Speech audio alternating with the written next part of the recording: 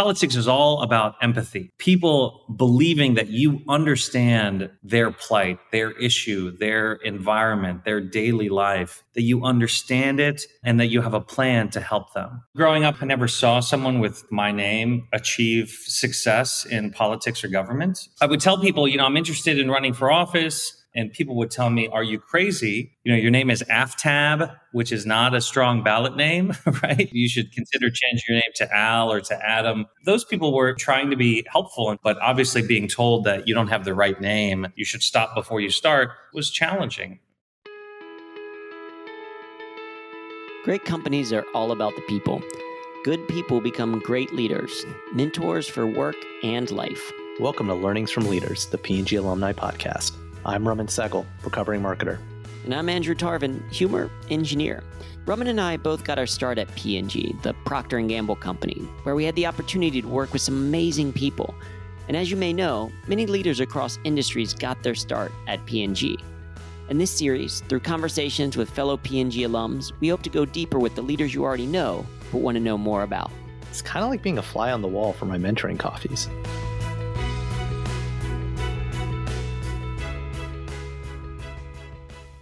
On today's show, we're talking to P&G alumni leader Aftab Purval, the 70th mayor of the city of Cincinnati. It was a great conversation about showing up. Here's a quick bio. Mayor Aftab Purval is the 70th mayor of the city of Cincinnati. As mayor, he has made equitable economic growth a top priority of his administration, as well as a comprehensive reform and improvement of public safety, affordable housing, and environmental action. Formerly serving as the first Democrat to be elected Hamilton County Clerk of Courts in over 100 years, he opened an award-winning help center and became the first county-wide office holder in Ohio to offer paid family leave. Mayor Aftab was born and raised in Southwest Ohio. He attended The Ohio State University and the University of Cincinnati College of Law, where he represented victims of domestic violence who could not afford an attorney. And he served as a special assistant U.S. attorney, and he worked as an attorney in the legal department at Procter & Gamble. Mayor Aftab lives in Clifton with his wife and sons. What I love about this conversation was just how thoughtful Aftab was in his responses. He was very candid about his experience growing up as a child of immigrants living in Southwest Ohio and about his overall journey to where he is today. If you look at Aftab's resume, it might seem like it was perfectly crafted for his current role as mayor, but that's far from the truth. As he shares, he didn't even know it was a possibility for someone with a name like his to get elected. In addition to being authentic about his background, he's also very open with what it's like to work in the public sector in today's environment. It would be very easy to be pessimistic, especially given the subtle and overt discrimination he's faced throughout his career. But he shares the ways that we can proactively work to change for the better despite some of those challenges. And some of that optimism comes from his lessons learned while at P&G, like learning how to say no. In life, we have to say no to a lot of things, but what we say no to and how we say it are big drivers of our success. And that's one of the things that Aftab talks a lot about. But perhaps my biggest takeaway from the conversation comes from the advice he has for people who want to get more involved in their communities. He says it all starts with showing up, with participating. And that's something that Aftab definitely does in this conversation. He was authentic, thoughtful, made me laugh multiple times. So let's dive right in. We hope you'll enjoy our conversation with Aftab. Aftab, welcome to the podcast. It's great to have you with us. Thanks for having me, Drew. This is great. It's good to be back at P&G.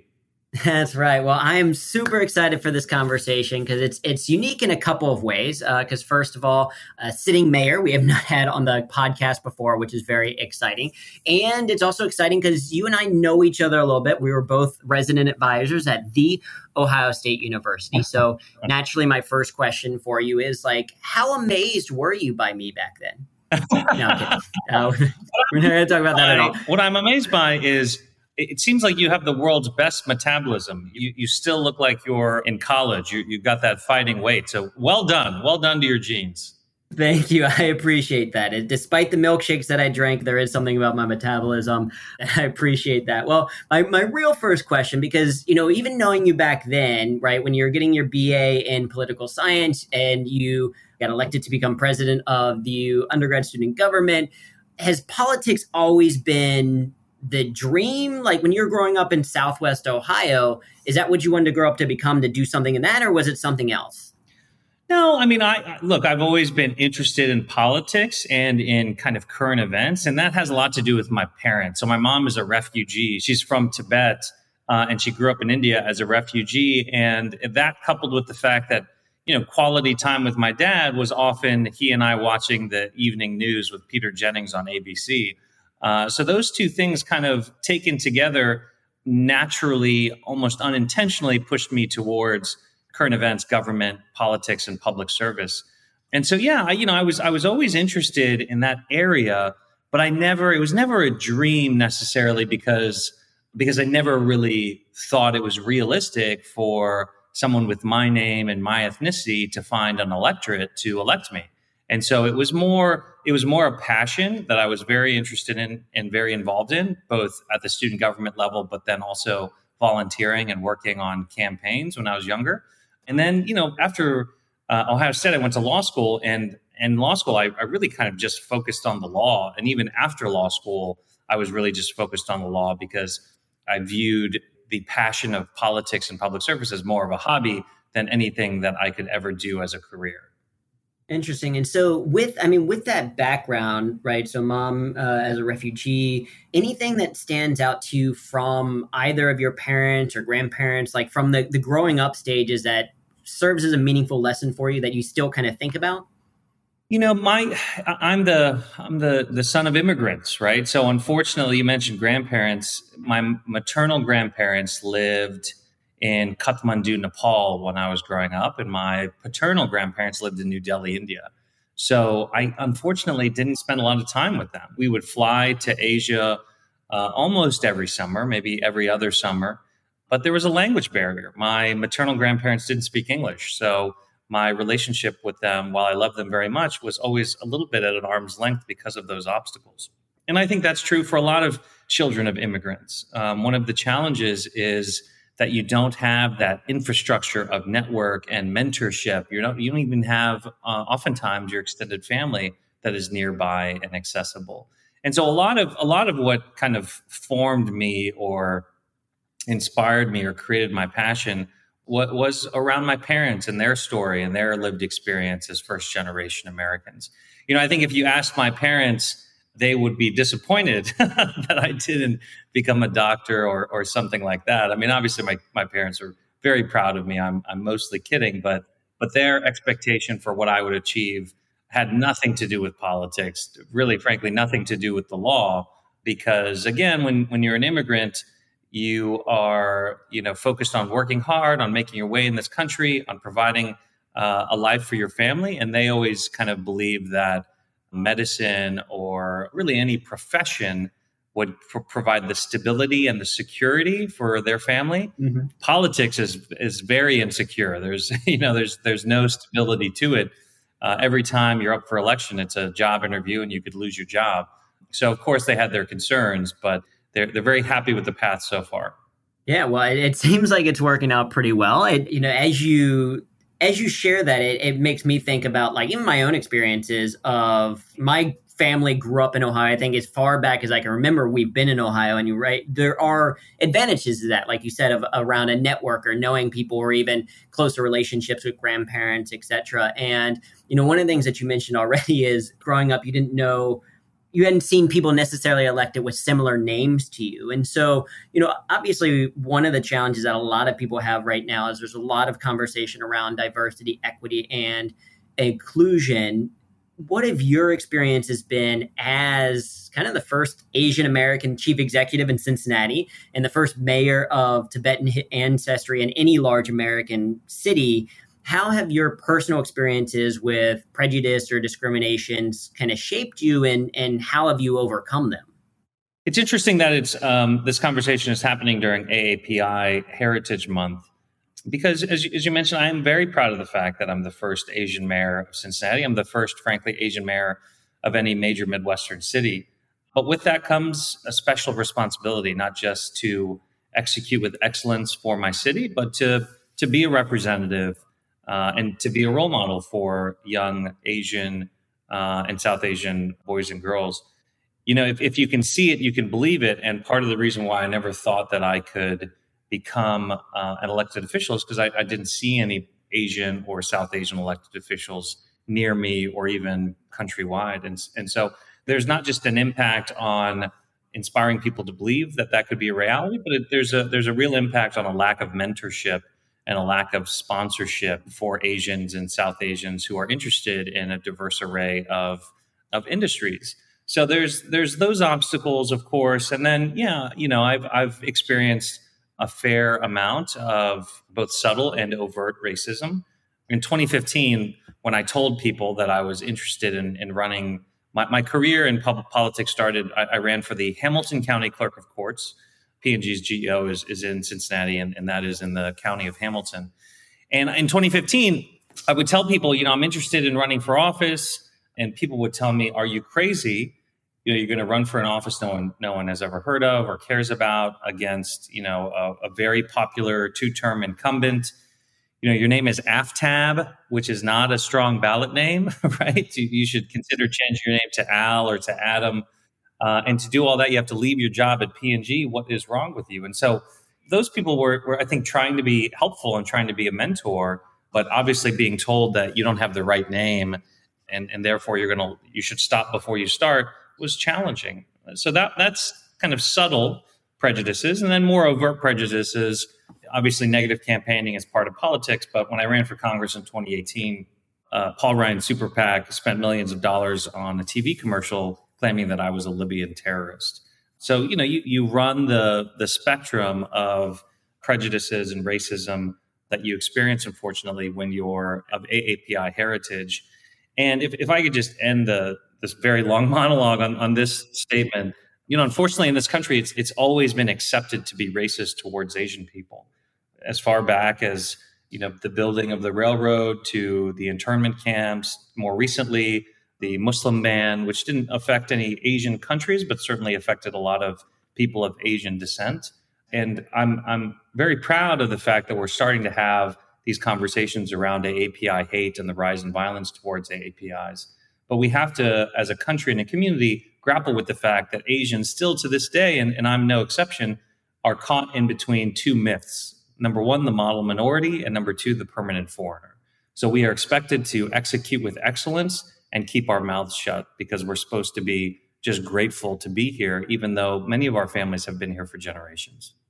Wow, that like you said, that is quite the spectrum from someone trying to give what they say is helpful advice of like, change your name to Adam, despite being called Aftab for your entire life, to millions of dollars being spent on what is clearly a racist lie. That is quite the gamut. And so how do you work to overcome that? Like you said, even the smaller things of not necessarily have mentors that have gone through it before, right? If you're the first Asian American mayor of a major Midwestern city, it's not like you can call up another mayor that's exactly that same thing. Like, how did you do this? So how did you work to overcome these challenges, both subtle and very overt? Yeah, it's really hard. I was struck by now Justice Jackson's confirmation hearing via the Supreme Court. And I was talking to someone and they said, and this is totally as it relates to her, someone said, when you're first, oftentimes you have to be the best and you have to be perfect.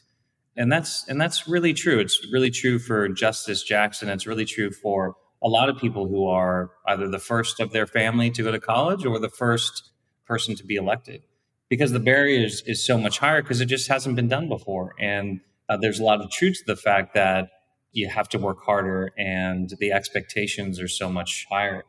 But for me personally, I try very hard not to, I try to be very intentional about being centered and not taking things personally, being very intentional about focused on what I'm trying to accomplish and why I'm trying to accomplish those things.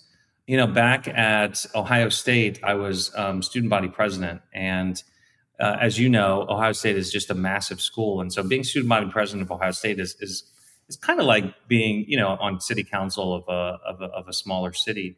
And it really taught me at a very young age to distinguish constructive feedback meant to make you grow and personal attacks that were just meant to tear you down. And that lesson that I learned very early on, I've relied on throughout my career, both in politics and in law, to maintain my mental health, but also to continue to challenge myself to grow and improve. Yeah, which is, I think, one of the things I certainly wanted to ask you about, because I think you're writing, like, what a great kind of distinction between what's going to like actually help me grow and is worth considering versus what's just someone being mean or trying to go after me. And that I feel like is something that politics has turned a lot into, at least from an outside perspective. It feels very, and it seems very kind of like aggressive. And now it's no longer, well, let's have a debate about this and see what's right and we'll work through it. And we just have, differences, to now it's more of, well, if you're in a different party, then, I never am going to work with you because it's terrible. So it seems like there's a lot more of those personal attacks. And this is something that I know that you have spoken about. And when you did an interview around kind of your first 100 days, you said, hey, I think disagreement is good. I think debate is good. It's just not helpful when it is personal attacks. When we disagreed about certain subjects, we can show that we can disagree without being disagreeable. How do you do that when there might be a group of people that you're working with that almost don't even want to have the conversation? Or how do you do that when some of the people that are in the city that you're elected mayor for may not even want to listen to you simply because of who you say you identify with? Yeah, this is a real problem for the country. It's more acute on the national level than the local level. Our national politics are so partisan, they're so extreme that we've got folks accusing each other of being child predators. I mean, that's how toxic our national politics are. Part of the reason why I love my job is because on the local level, certainly there are political parties at play, but it is much less hyper-partisan and the conversation is much more reasonable. There's frankly no Republican or Democratic way to fix a pothole. It's more on the local level about driving results and improving the lives of the people around you rather than scoring cheap political points. And so, I've been very fortunate to work with people on city council, not all of whom are Democrats, in a really collaborative and productive way. But you're right, there are some people in the city who I represent who vehemently disagree with me.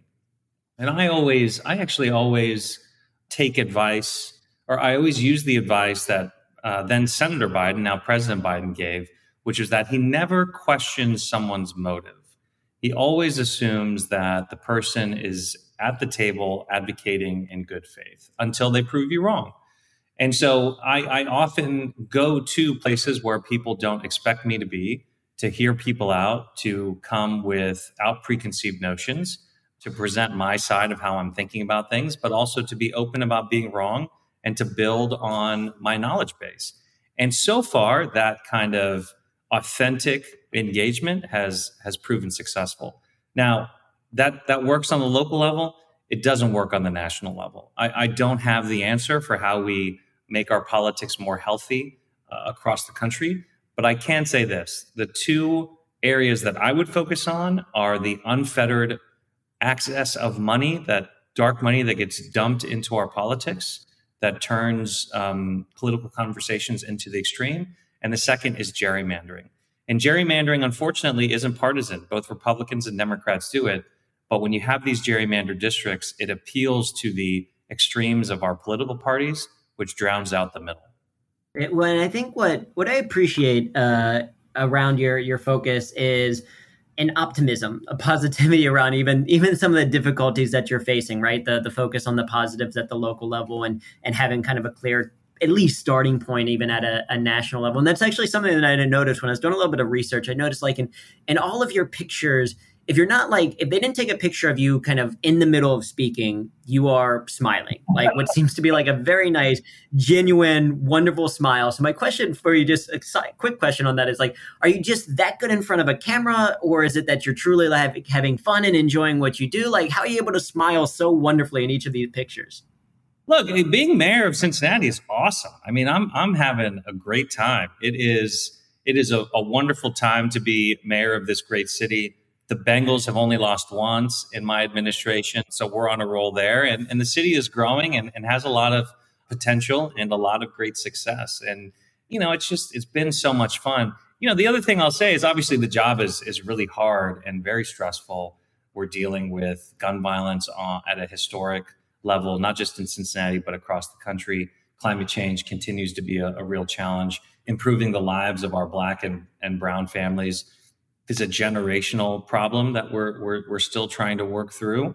But all in all, having the opportunity to lead the city, and every single day, my job description is, what am I going to do today to improve the lives of the people living in Cincinnati? I mean, that is, if you can't get inspired and excited about that being your job, then you're in the wrong industry. And, the last thing I'll say about this is not every day is fun. Not every issue is fun, but I'm very intentional about joy, because as the representative of this city, if I can be intentional about joy, then that will be contagious for the people around me. And it will provide a picture of Cincinnati as a place that is happy and on the rise. Well, yeah, as someone who speaks a lot about, humor and fun in people's work and how to incorporate it, I think that's a wonderful message as a way to say about that intentionality of joy. I think sometimes people lose sight of the fact that you have to remind yourself sometimes of it, or that you have to be intentional about finding ways to find the joy. Because I would imagine with your to-do list and running from one thing to the next, it could be easy to be like, well, I don't have time for all this other stuff. But so the fact that you're taking a break, taking a step back, to be intentional about that, I think is a wonderful reminder for all of us, no matter how busy we are. And I'm not always smiling. So Oftentimes, if I'm in an elevator on the way to a meeting that I really don't want to have, this is a small trick. I will force myself into a smile on the elevator ride up, and it will immediately improve my mood. So sometimes just those small physical manifestations of happiness can actually improve your mental health as well. I love that as a great trick, like using that elevator time, that little bit of time for yourself. The other thing that I noticed while doing a little bit of this research is that you do have mayoraftab.com. And just the internet geek in me wants to know, like, how early did you register that domain name? Like, was that only after you won, during the race? Was it when you were like 6 years old? Like, when does the registration of a domain name come into play? No, not when I was 6 years old. I honestly have no idea. I assume that we registered that after we won, but I don't know. It was definitely in the last year. To be honest, you talked about, was this my dream? I never imagined that I would be mayor of Cincinnati. I make no bones about it. I'm very intentional about my career. I think all successful people are. I'm very thoughtful about it. I like to have a plan. And being mayor was just not part of the plan. It was a confluence of events outside of my control that kind of thrust me into the race. And so that I definitely did not have the domain until very recently. Okay. And so I do want to talk about that because at least from a pure looking at a resume perspective, it does seem like things have lined up relatively well, right? So BA in political science from Ohio State, you go to law school at University of Cincinnati, you go to a law firm in DC where you're working on some really kind of challenging, interesting cases, special assistant to the U.S. Attorney for the United States Department of Justice. So that seems like one track. And then you do go to P&G for legal counsel on, I believe, Olay and brands and stuff like that. So I'm curious the intentionality of that switch of going from, Department of Justice to Procter & Gamble. In hindsight, it looks like more intentional than it actually was, to be honest. In law school, as I mentioned, I wasn't focused on politics or public service. I was really just focused on, I need to get a good job that will open up doors for me and help me pay off my student loans. And White & Case in DC, from a law firm perspective, was the best law firm that offered me a job. And, I had some offers from some other law firms around the country, but I wanted to be in DC and I wanted to work for White & Case because it has such a strong international portfolio. And so I went to DC and quickly found out that I was not happy. So I actually started at White & Case. The start of my legal career was the day Lehman Brothers went under, September of 2008, the exact day. And so the first 4 years of my career were incredibly stressful because everyone was getting fired. There were fewer and fewer lawyers to do the work, and the work was just increasing. And so I was just kind of working nonstop all the time in very high stakes litigation and just kind of got burned out. And so I applied to be to work for a federal judge, and the judge hired me 2 years in advance. And the judge was in Southern Florida, in Miami, in the Southern District of Florida. And so I did another year at White and Case, and I sent a letter to the U.S. Attorney of the Southern District of Ohio here in Cincinnati. His name was Carter Stewart. And I said, Mr. Stewart, I've got 4 years of high stakes litigation experience. I have a year of availability before I take a federal clerkship. Can I come and work for you for free for a year? I gave him an offer he couldn't refuse. So he said yes. And I came home to Cincinnati in 2012, thinking I'd leave after a year to go down to Miami. But I fell back in love with the city, saw the incredible growth that was happening, the excitement, the energy, the infusion of youth culture, and decided I wanted to stay. So I declined the job in Florida, started applying to jobs here in Cincinnati, and was lucky enough to get on at Procter & Gamble. So, on paper, it looks like it was very kind of 1, 2, 3, 4, but it was much more circuitous than that. What was the reason for like calling up and saying, hey, I'm going to work for free? Was it just, hey, I need more experience in this area, or I'm going to go back home and be closer to family and I'll do kind of whatever? Like, that seems to me like a very interesting kind of side route to be like, okay, I know I've got a year, so let me just go and apply these talents for free somewhere. It was a number of things. First and foremost, I was burned out. I was burned out on my job. I was burned out in DC, and I did want to come home.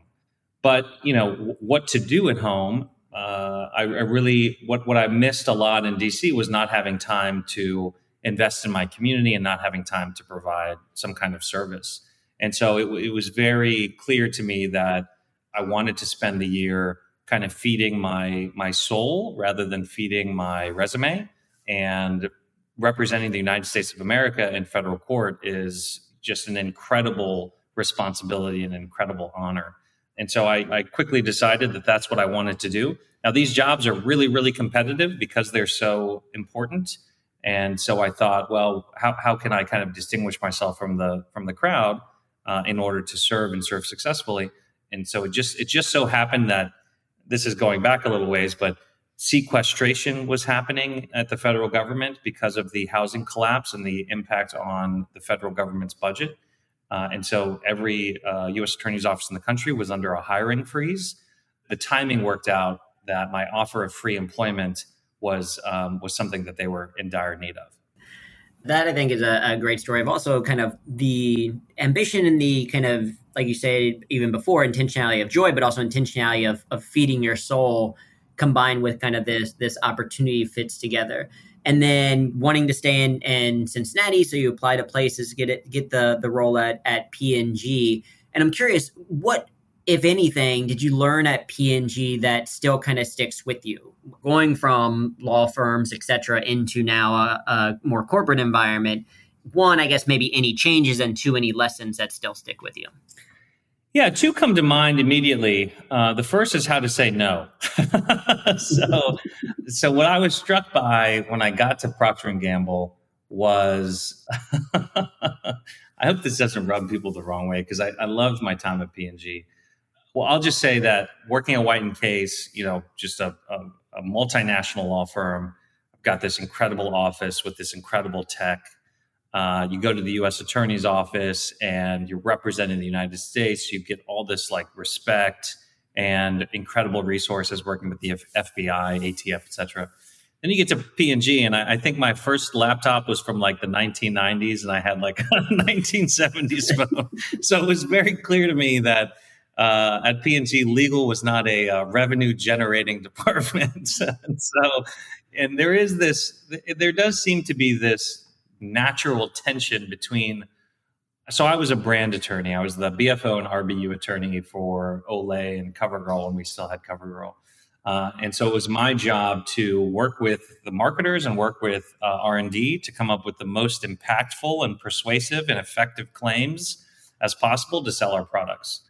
And so in many ways, we are both collaborators, but we're also referees. And so, providing the guideposts for the marketers and R&D to make effective and ambitious claims, but also claims that are defensible. And so, unfortunately, oftentimes lawyers are in a position to say where they have to say no. But I learned very quickly that just saying no was not collaborative and was not, frankly, helpful to the process. But rather, coming up with alternatives or being very clear about where the guidelines are and the guideposts are was more effective in coming up with the most powerful claim. So number one, how to say no. And that obviously very clearly resonates in politics because there's a lot of people coming at me with various asks representing various interests, and I can't say yes to everybody. And so I exercise that muscle on a daily basis. The second thing that I learned was maybe less about P&G, but just more about private sector versus public sector, was acceptance of risk. So part of my job as a brand attorney was to give the brands my best assessment of how risky a claim was. So, oftentimes when we're making claims about our products, it's not very black and white. The rules are a little gray. And so there are some claims that kind of bump up right against the line, and there are some claims that are very safe. It was my job to kind of handicap how safe or unsafe a claim was, what the chances are that we'd have a class action lawsuit against us, basically. And when evaluating that risk, business leaders are often interested in pushing the envelope to innovate, to be aggressive, to not rely on the status quo. And so the acceptance of risk the risk tolerance is much higher in the private sector.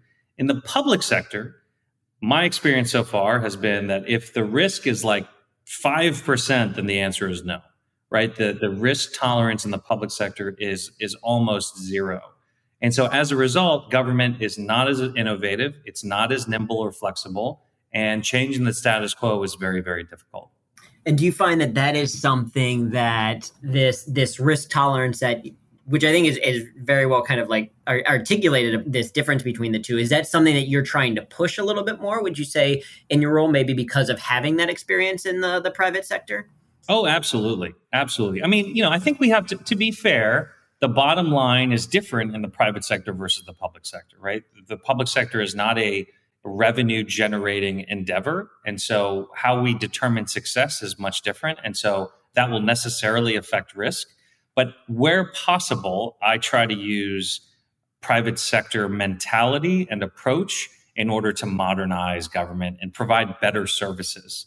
So things as small as investing in IT infrastructure, which is, obviously a no-brainer from the private sector perspective, but it's one of the line items that often gets cut or ignored from the public sector. And so that's why the IT infrastructure and the interfaces for your government are just so antiquated and really difficult to get to. The other anecdotal thing I'll say is if I ask a question and the answer is, quote, because that's the way we've always done it, that's a massive red flag for me to double click on and to investigate more. Certainly. And I mean, it goes back to that point on the how to say no. There is, in improvisation, you learn this kind of concept of yes and, which is about building ideas. You say yes, and yes, not as like acceptance or I agree with everything that you say, but more of that I've heard you, and then I'm going to build to it. And what's interesting is there's also a really, I think, valuable corollary to that, which is no, but, right? Like that you're saying that it's not just no and then we're done, but like, no, but here's what we could do instead, or here's where to, also focus, or here's what we might also try. So I think that, that recognition of not just saying no, but looking at it broader. I love the way that you kind of said that it's not collaborative just to say no entirely by itself. And I want to come back to that in a little bit, but I want to ask a little bit about this switch, right? So you've gone from, you go from government or public sector to private sector, and then back into public sector. Was that kind of, hey, also got burned out, or was it just the opportunity was there? Why the decision to go after being at P&G to say, okay, no, let's return? So as I mentioned, when growing up, I never saw someone with my name achieve success in politics or government on an elected level. And that changed in 2008.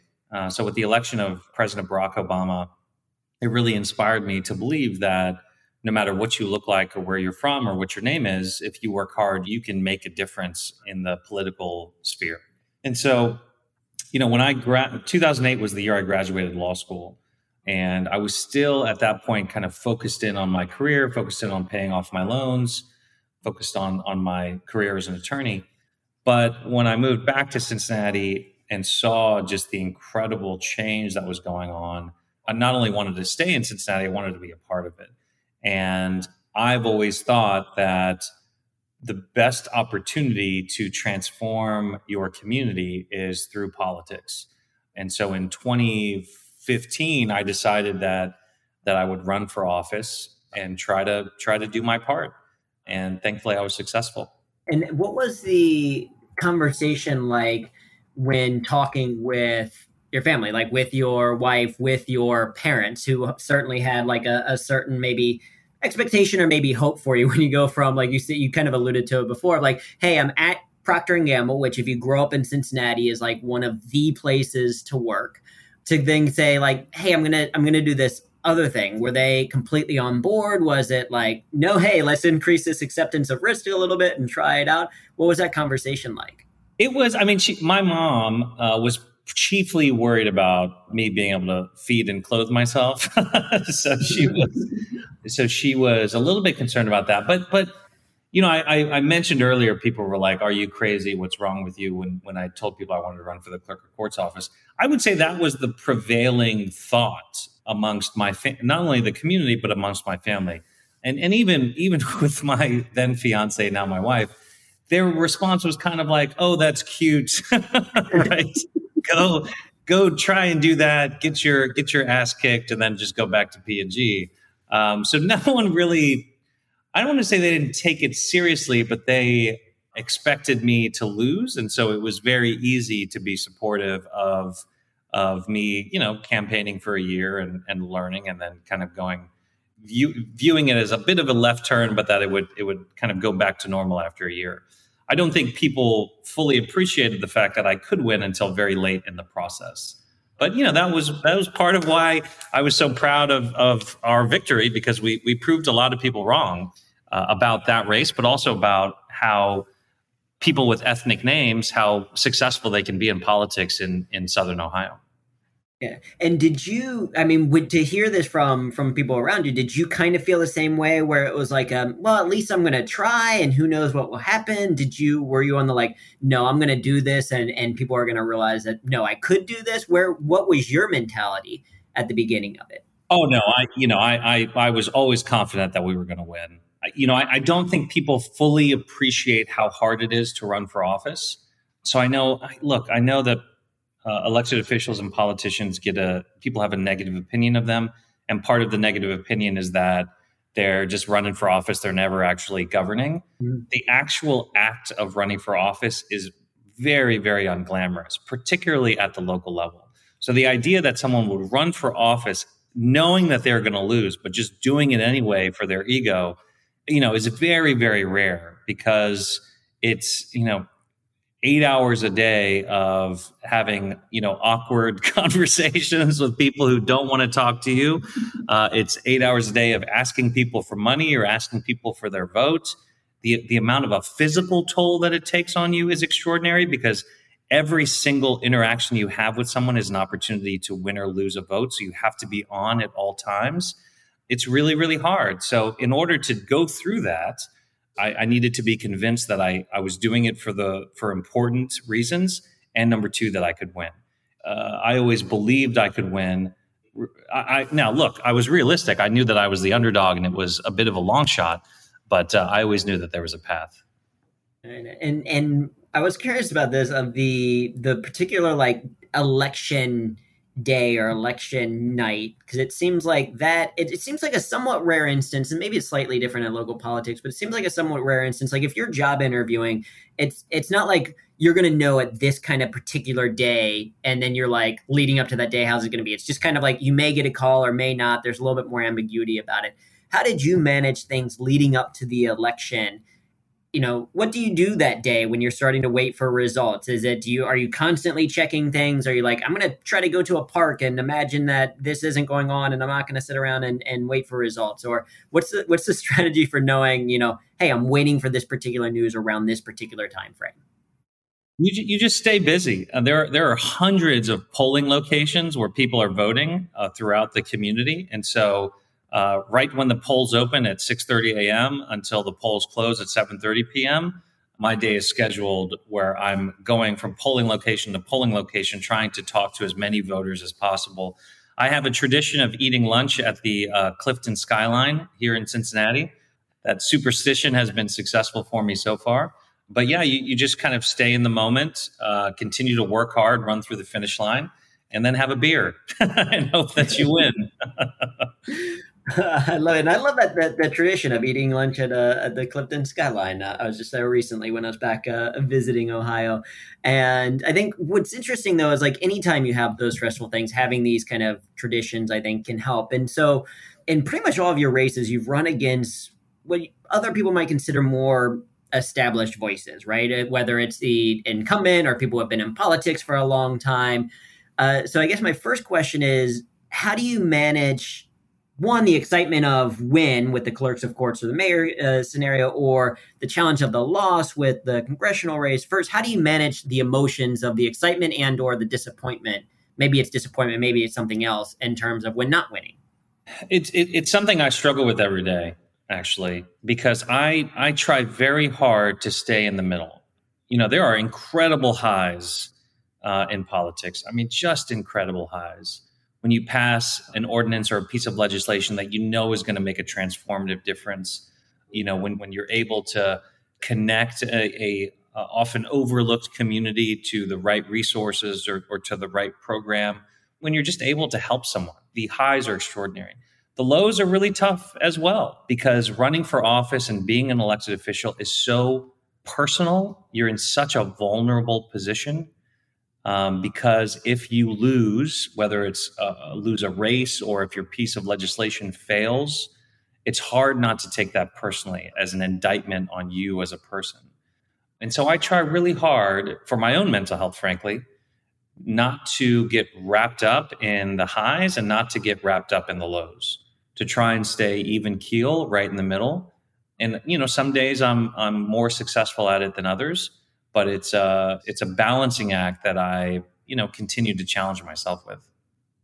Yeah, and it seems like with pushing a lot of things or having a lot going on, then hopefully, you know, you can't dwell on a win or a loss too long, because there's something next that's coming. There's another thing that you are working towards. Because I know, especially for you, and the agenda that you have is, you know, very aggressive in some ways and successful so far in many ways as well. And so when you think about the successes that you have had, the beating out some of these established voices, what do you think has gone into that? What contributes to people saying, no, we're going to take a chance on this name that maybe looks a little bit different than what other names have been voted in the past? All campaigns really come down to change or status quo. And I always think that change is the most profound and persuasive message in politics. I've been very fortunate to be a challenger in many of the biggest races that I've run in. I've been viewed as the outsider. Now, the other side of that coin is if you're viewed as a foreigner or if you're viewed as too much of an outsider. But, you know, politics is all about empathy. People believing that you understand their plight, their issue, their environment, their daily life, that you understand it and that you have a plan to help them. And so when you are a change agent, when you're from the outside, if you have an ethnic name, there's a barrier towards creating that connection or that empathy out of thin air. But so far, I've been able to put people at ease with who I am and what I represent, while also leveraging a message of change. I think what is, you know, from my own story, the biggest obstacle that I've had to confront is my name, Aftab Purval, because it's, you know, it's a very ethnic, it's not a common name here in Southwest Ohio. And hearkening back to the story I told you, those people who told me to change my name to Adam, you know, they weren't wrong. When you see AFTAB on a yard sign, it doesn't immediately occur to you that that's a human being. Maybe it's an advertisement for an insurance company, or maybe it's an acronym for a medication.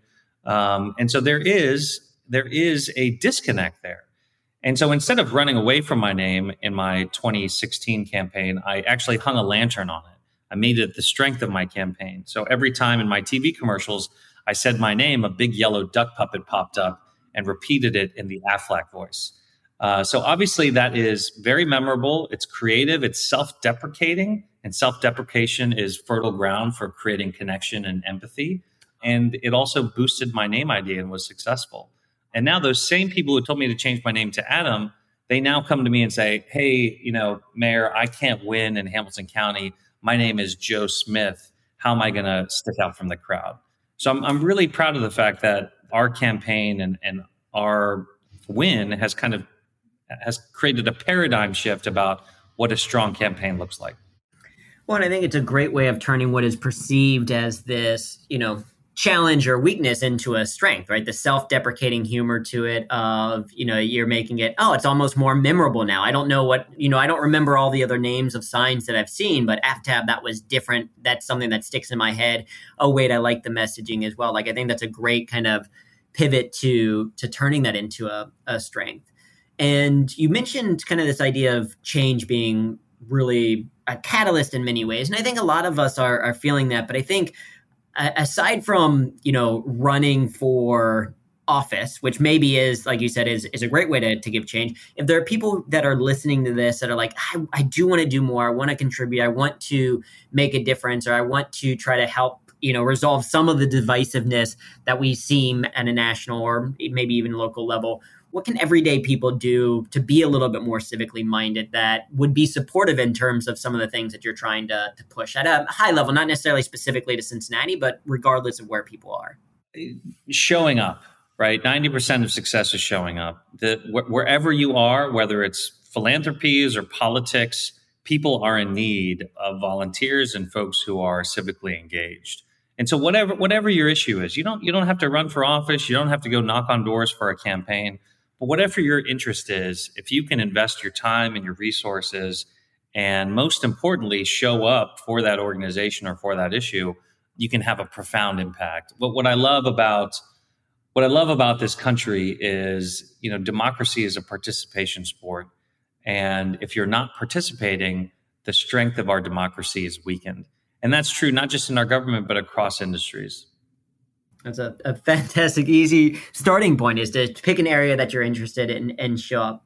So as we start to wrap up, Mayor Aftab, I have a couple of just quick questions, just so people get to know a little bit more about you. So I guess the very first quick one would be, what's a fact about you that surprises people? So for example, the only elected position that I've ever had was treasurer for the Spanish Honor Society in high school, which I won despite not really speaking all that much Spanish, but some people are surprised to learn that. What's one surprising fact about yourself? I was in an Indian dance group in high school, Bhangra, and I'm a phenomenal dancer. I love it. That's an amazing fact. Now I want to see it happening. What's your go-to form of kind of media escape? Are you watching movies, reading books, watching TV shows, listening to podcasts? Yeah, I crush a lot of content. Right now, I'm really into The Staircase on HBO Max. Okay. Highly This recommend. is a series? Yes, it's a kind of ripped from the headlines series on HBO. I like it. I'll have to check it out. And if you could take over the PNG Alumni podcast for a day, who would you want to have a conversation with? It could be anyone. It doesn't have to be a PNG alumni person.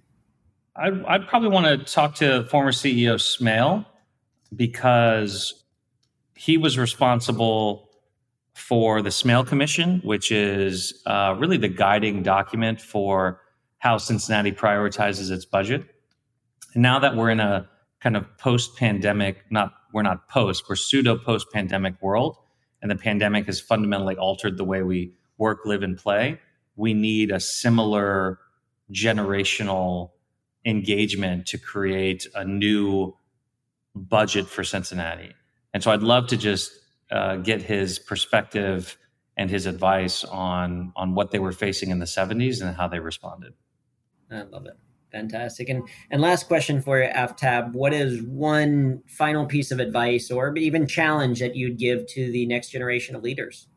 The The times in my life that I regret are times when I have been selfish or when I have been timid. And so I really try to be mindful when making decisions about leaning into risk and being bold and having faith and confidence, and also challenging myself to be kind and patient and generous. I love it. Fantastic advice. Well, Aftab, thank you so much for taking the time to chat with us today, for the insight and wisdom coming from your stories as well. And that's our show. Like what you've heard, please subscribe and rate us on your favorite podcasting platform. For show notes about this episode, links to things mentioned, or requests for sponsorship, visit pgalums.com/podcast. Follow us on Twitter at pgalumpod. We'd love to hear from you. Learnings from Leaders is a production of the P&G Alumni Network, a global nonprofit founded by former P&Gers committed to community, enrichment, and philanthropy. With more than 45,000 registered members worldwide, the network connects alums through global conferences, local chapters, industry events, and online content. Our nonprofit foundation supports economic empowerment in communities around the world. To find out more, visit pgalums.com. That's it for this week. I've been Andrew Tarvin. And I'm still Raman Sehgal. Thanks for joining Learnings from Leaders, the P&G Alumni Podcast. We'll see you next time.